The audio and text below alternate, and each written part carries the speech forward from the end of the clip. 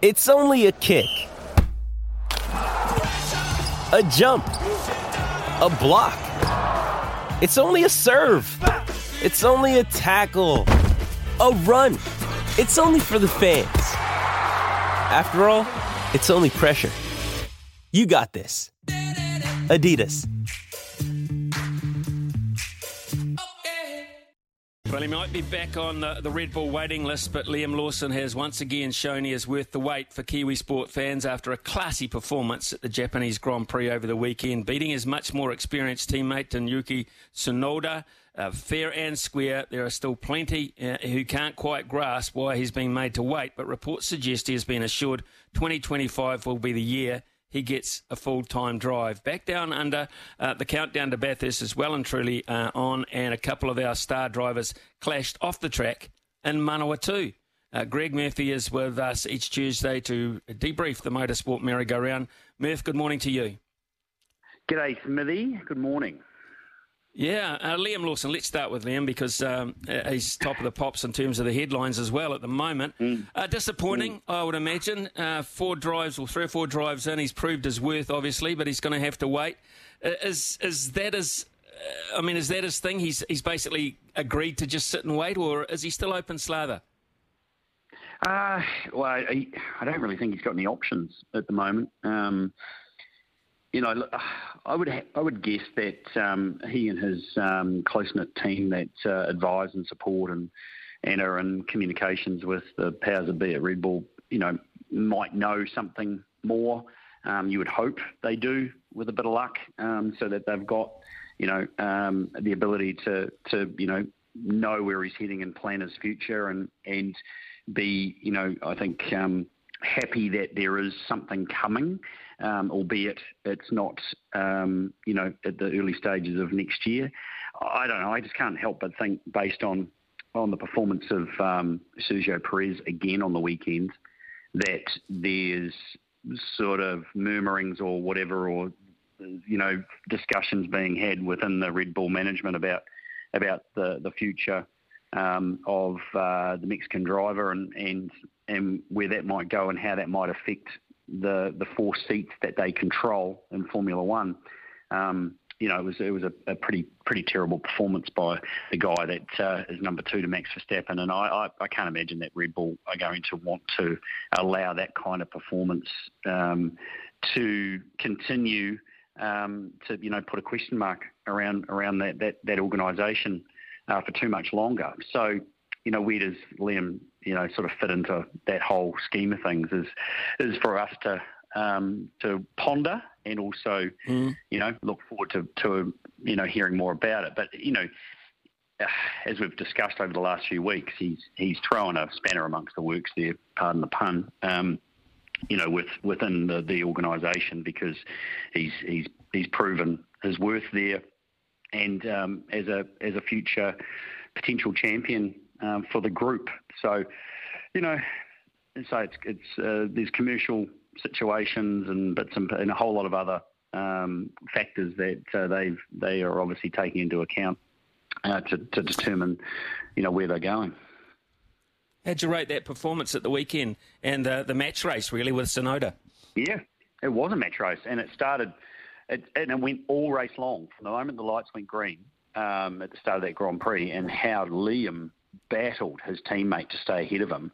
I mean, it was on. It was like they were fighting for first place. So the determination that Liam showed in that fight at the beginning of that race against the guy that just re-signed, I mean, and obviously Tsunoda had the pressure on him to try and outshine Liam, to justify his signing ongoing. So that was a serious sort of moment in the race, and it set Liam up. I mean, he was undercut during the race by Tsunoda, which came as a little bit of a surprise to start with for me.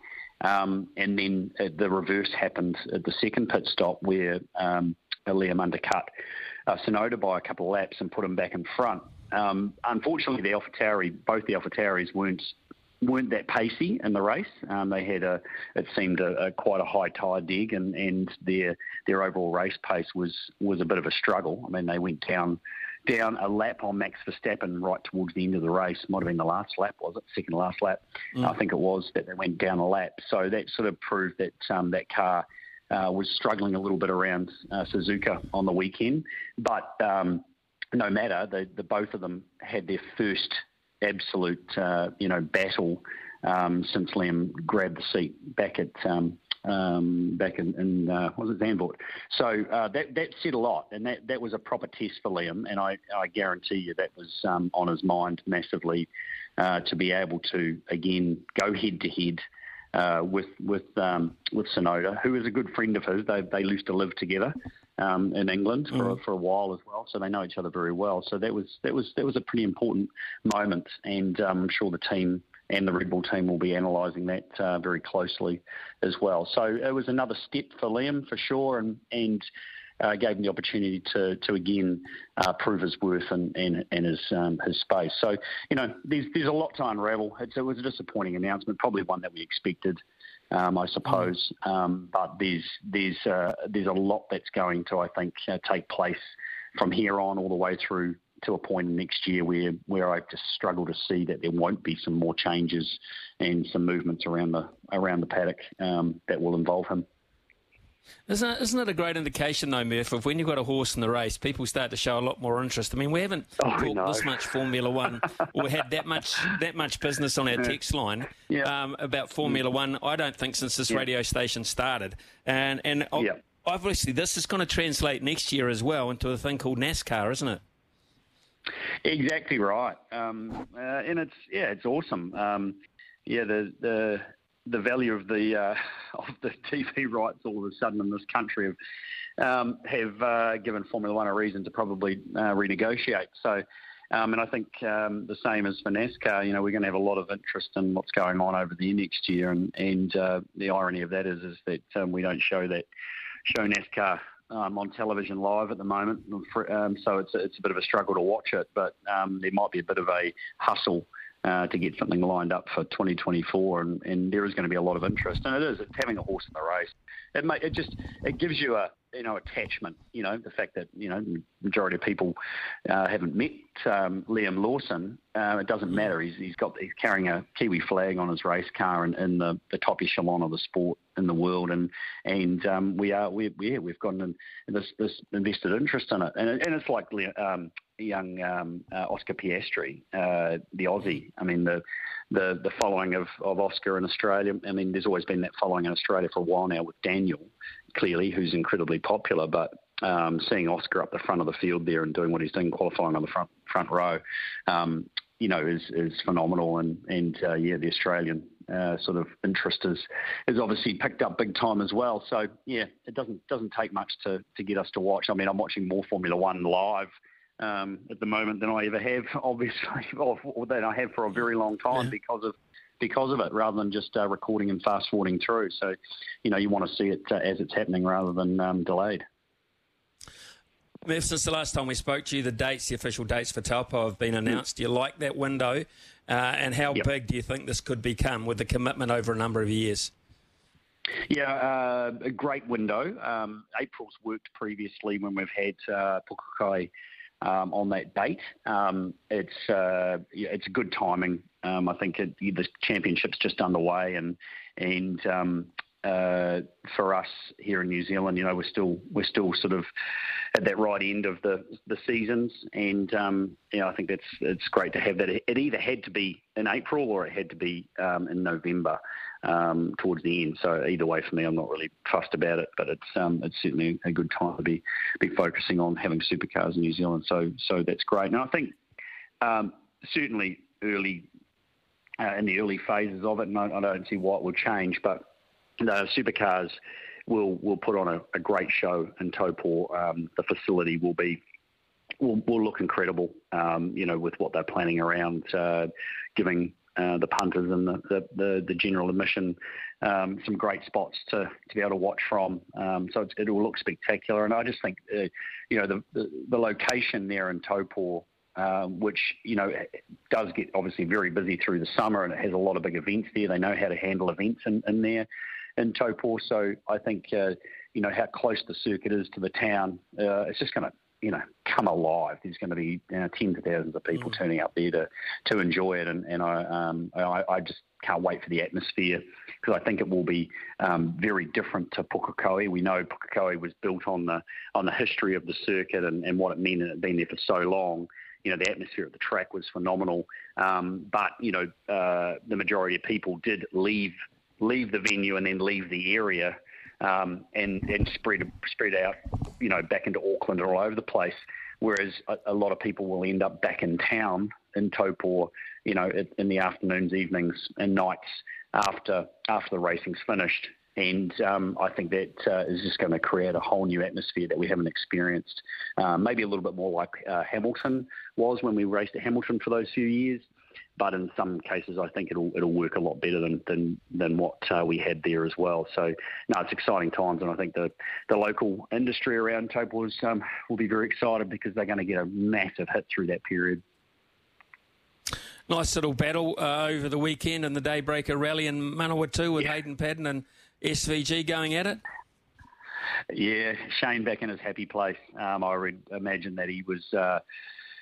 again, big smile and doing something that he was able to, put his amazing skill set to and really enjoy. Just such a totally different discipline, clearly. And he would have been able to sort of refocus and put everything else out of his head and just enjoy a rally which he just gets so much out of. So, mega to see him. Behind Hayden, doing what he does best, and that is competing, and maybe putting a little bit of pressure on Hayden. But for them both to go 1-2 in every stage throughout the Daybreaker was pretty awesome to watch. Rana Horan, I've got to give mention to him. Finishing third there and doing a wonderful job as well.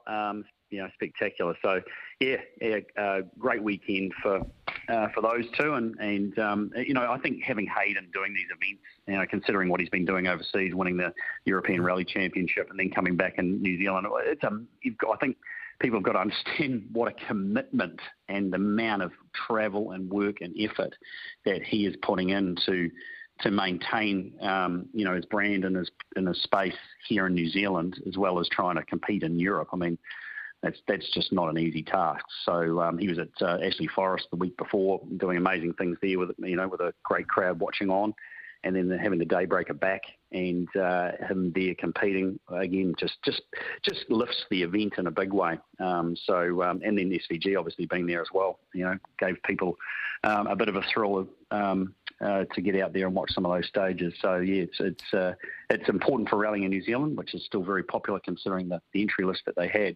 But having a couple of superstars like that turn up is just a little bit of icing on the cake. And Murph, just finally, we can now actually say it, Bathurst is next week. Any latest, any late news or anything else that may be cropping up in the build-up to it that you're looking out for?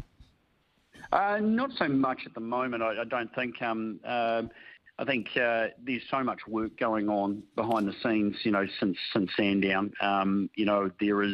There's a few teams that after Sandown will be, having to dig even deeper and I don't know, find something that's going to give them, what they need to be competitive. I think, unfortunately, WAU was probably a bit of a standout at Sandown the other week. A very disappointing result for Chaz Mostert and Lee Holdsworth and Nick Percat and Fabian Coulthard in those two cars.